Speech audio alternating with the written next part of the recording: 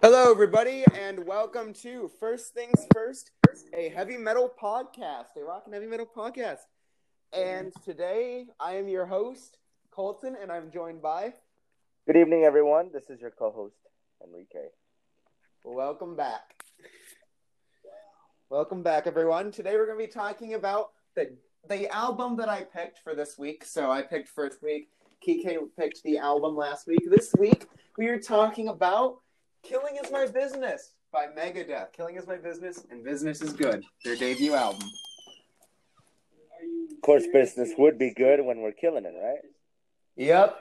And first thing I want to touch on, Kill 'Em All and Killing Is My Business. Metallica and Megadeth, you could tell they were feuding when they had similar album titles. They were, and ever since they fired Mustaine from the band, that's when they've been going at it since 1984. So there you go. Speaking of firing Mustaine, I watched a video on YouTube today called "The Untold Truth of Metallica," and that video is bullshit because it's literally everything we already know. Jason Newsted left in 2000. Dave Mustaine was kicked out. Replaced by Kirk Hammett. I was like, I've seen this all before. And there was one significant thing in that video that I wanted to touch on that pissed me off. They said Dave Mustaine was kicked out of Metallica, but they found an equally good guitar player, Kirk Hammett. And I always had that.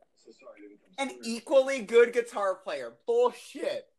An equally well.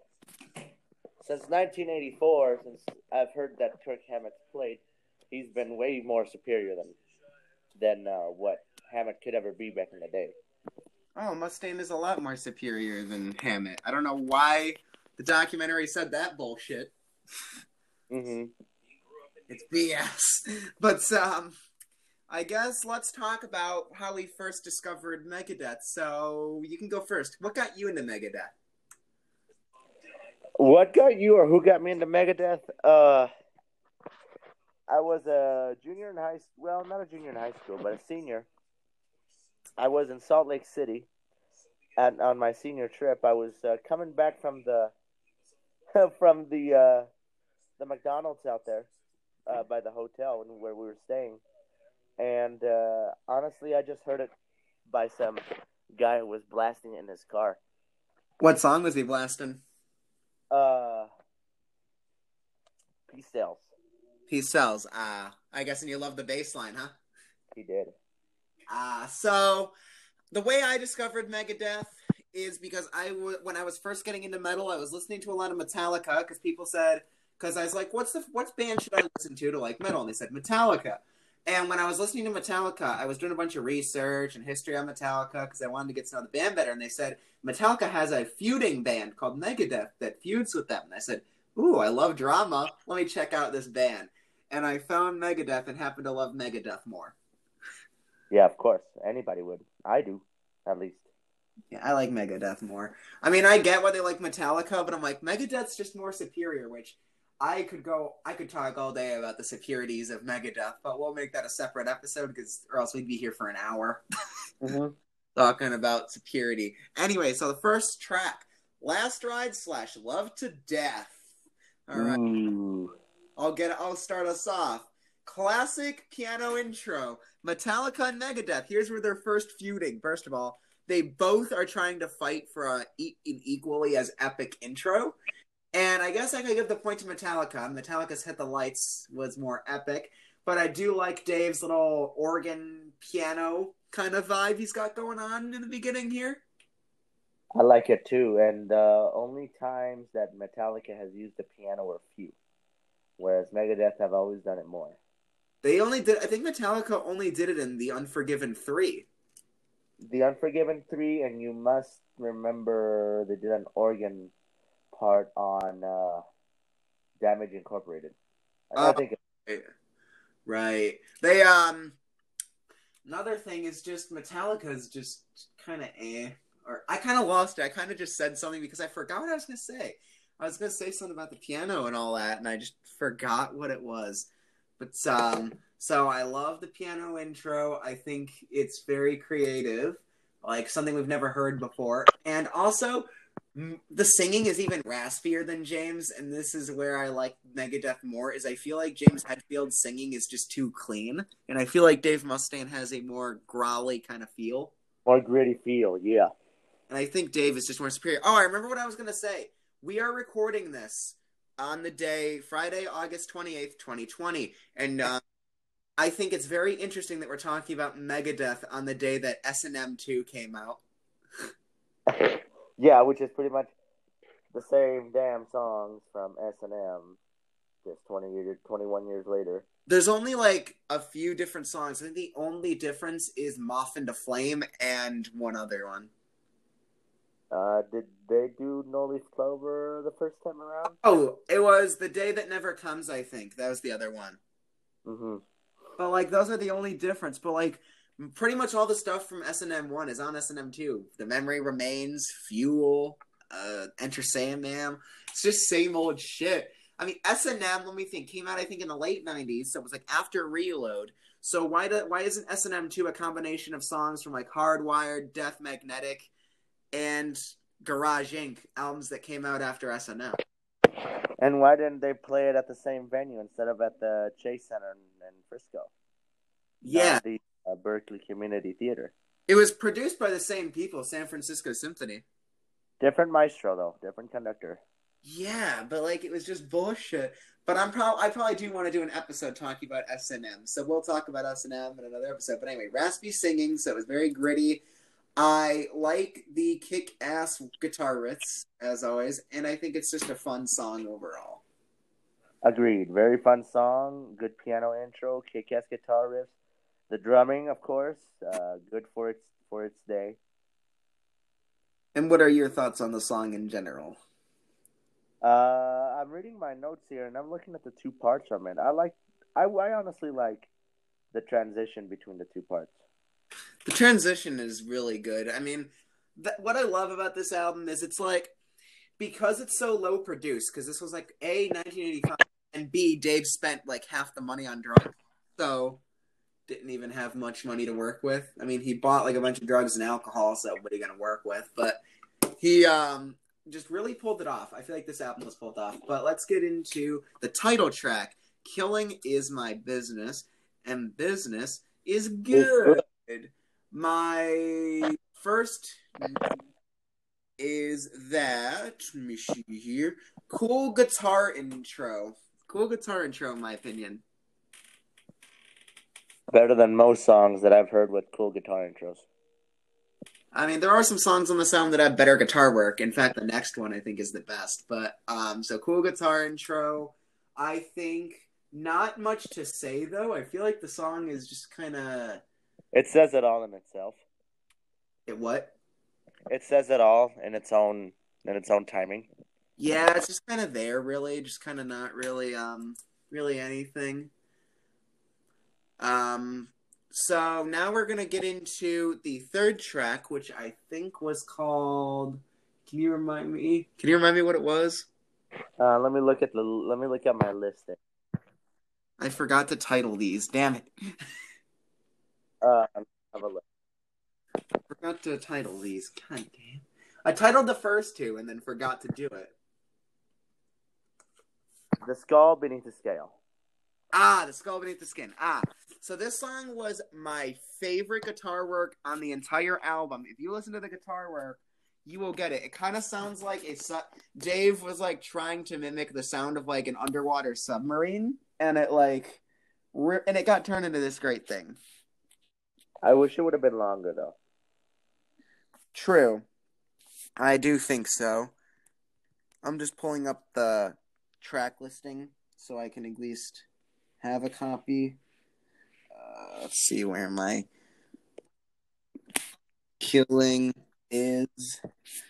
I'm just pulling up the iTunes page so I can at least have something to go off of. This will be good enough. Yep, there we go. Okay, so the next track. So my favorite guitar work. So this is actually my favorite guitar work on the album, believe it or not. I Uh, think this is where it's the most superior. of course, and I you think realize that the first track, "These Boots," is not released after '95, right? yes, I know. We're going based off the original version. Yeah, that's what I'm looking at. We have, let's see, Killing is my best drumming and best bass playing. I think this was the early stages where you could really see David Ellefson's greatness, and I think this is back. Yes, Is this back when Chris Poland was in the band? yes, it was. Okay, yeah, because they've had so many different lineup changes. But Chris Poland was a good guitarist, not as good as Marty Friedman or the guy they had on Endgame, but good enough. They see, and the best drumming and best bass playing of the album. I think this is where the instrumentation is in its like best place. For first, honestly. Yeah, like this is where everything's kind of in the right mood. All right. What are your thoughts on the song? Um, I like I said, I wish it was longer. Um, guitar work is pretty excellent. Drum work and bass work is pretty excellent. Lyrically, that's nothing too special. But I like it anyway. And now we go to a very weird song, in my opinion. This song is weird as fuck. These Boots Are Meant for Walking, cover by Megadeth. And this is the weirdest thing I've seen out of their discography because they've done covers. They did a cover on Peace Cells as well. I think they have one from Dystopia. But the thing is, it's so weird because, okay, I think this is the second best guitar work. I think the guitar work here fits very well, very significantly. But after the guitar work, it gets kind of weird. Well, These Boots Are Meant for Walking, it was released during the Vietnam War by Frank Sinatra's daughter, Nancy. And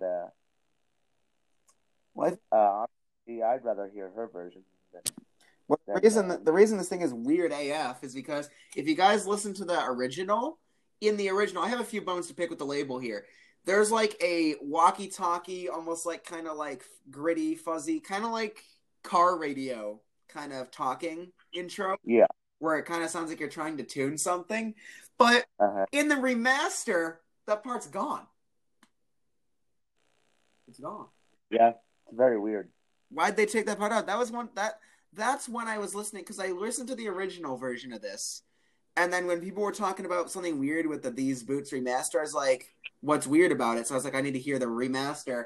And the remaster, oh my god! Okay, don't get me started with the beeping. The beeping is annoying as fuck. Yeah, it is. I mean, it sounds like that. Now, if you thought that the shrill like beep for like bleeping out cuss words on TV was bad, like that little like annoying beep, this is even worse. Yeah, I would rather hear the beeping from the TV, but not this. The beeping sound just gives you a headache, honestly. Agreed. And it also sounds off-putting. Like on TV, you're used to hearing bleeping, but like in a song, I'm not used to hearing that.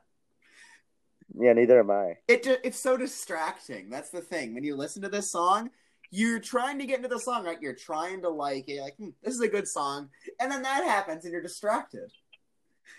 They just said beep, and then damn. It's a sudden distraction. Like, imagine listening to, I don't know, what's Metallica's most explicit song? I know. Let's just say, for example, Ain't My Bitch. Ain't My Bitch. What if every time James Hetfield said bitch, you heard like a freaking... A beeping. Yeah. That would distract me so bad, and I wouldn't be... Oh, just a song. I love pissing off my neighbors with that song. Oh, if that song had beeping in it, it would distract me as all hell. No, not the beeping one. Ain't My Bitch. Oh, but I'm saying Ain't My Bitch. Imagine if that had beeping in it. Yeah. Oh, that distract me. I'd be distracted after that. But it's just a weird sounding song, the remaster anyway. But what do you think of the original? I really have nothing else to say. I mean, like I said before, it's a cover, I know, but I'd rather hear the original. I think the cover is just kind of I think this is the weakest song on the album, minus the guitar work, because the guitar work, that's good. Mm-hmm. So the guitar work is good, but everything else is just kind of eh. Like I said, I'm very picky about my covers. Can I just get a guitar backing track of These Boots Are After Walking and just listen to the guitar part and just take out everything else? Yeah, just what's that word for it? Just Splicing? yeah, slice everything. Yeah. Yeah, just slice everything and then just keep the guitars and then you would have a good song. But let's move on to I think it's Looking Down the Cross. I think it's from the original version. So or Rattlehead. Sorry, Rattlehead. So I'll let you go first. What did you think of Rattlehead? Honestly, it was a good start. Good good intro. I like the guitar work again. The drumming, pretty spot on. Um, bass work is good. I really have no complaints of that song. I think it's an important song because wasn't it named after their mascot, Vic Rattlehead? Yeah, it was. I think it's an important song to Megadeth's history, which is why I like this song. I feel like Rattlehead just kind of has something to it, and that's kind of A little why I like, tribute. that's kind of why I like this. So that's what I think of Rattlehead. I mean, it's an important song.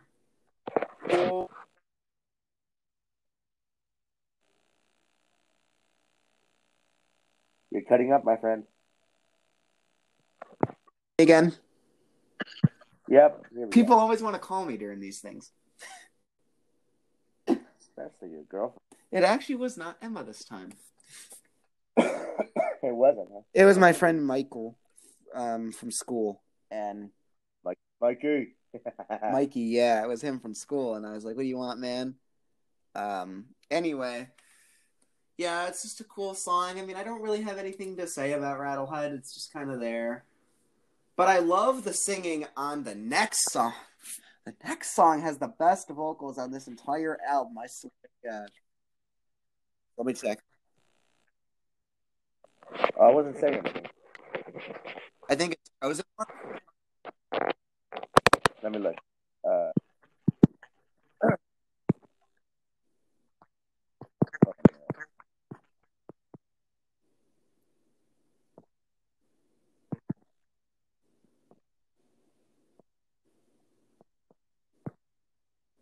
Chosen One.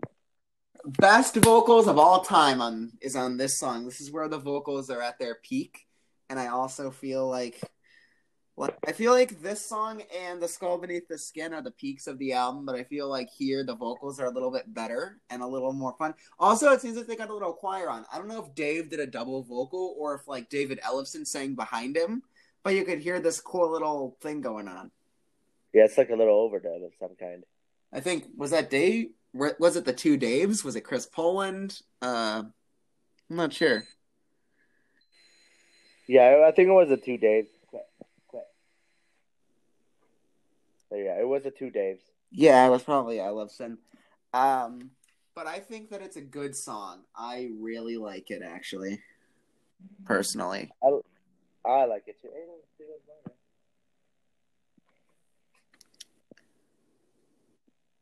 Number 7. Let me see. And I also think this song, Chosen Ones, had the best rhythm of the album. Kind of the best rhythm going for it. But next is Mechanics. Mechanics. Oh boy. You ready for the showdown? Yes. All right. We'll get our thoughts of Mechanics out of the way, and then we'll go into the battle. Which whoever watched last episode knows what I mean by the battle. So Mechanics, I would say, Looking Down the Cross is not what I want to talk about. Well, I had notes on Looking Down the Cross. Anyway, so Mechanics, I think, has another great guitar intro, but the vocals are what shine here. It's about having sex in a gas station. Yes, exactly. The vocals here is the lyrics are where things shine, and I also think that everything in the song works, from the drumming to the guitar to the bass. Everything here works. And I agree. what do you think of it? Better than its original basis. Yeah, Four Horsemen. Yeah. All right, time for the showdown. So Right. I'm going Team Mechanics or Team Dave. Which one you doing? Oh Lord, I'm doing Team Dave too. Yeah. For one thing, what do I? Security, better guitar work. The guitar is a lot faster on Mechanics.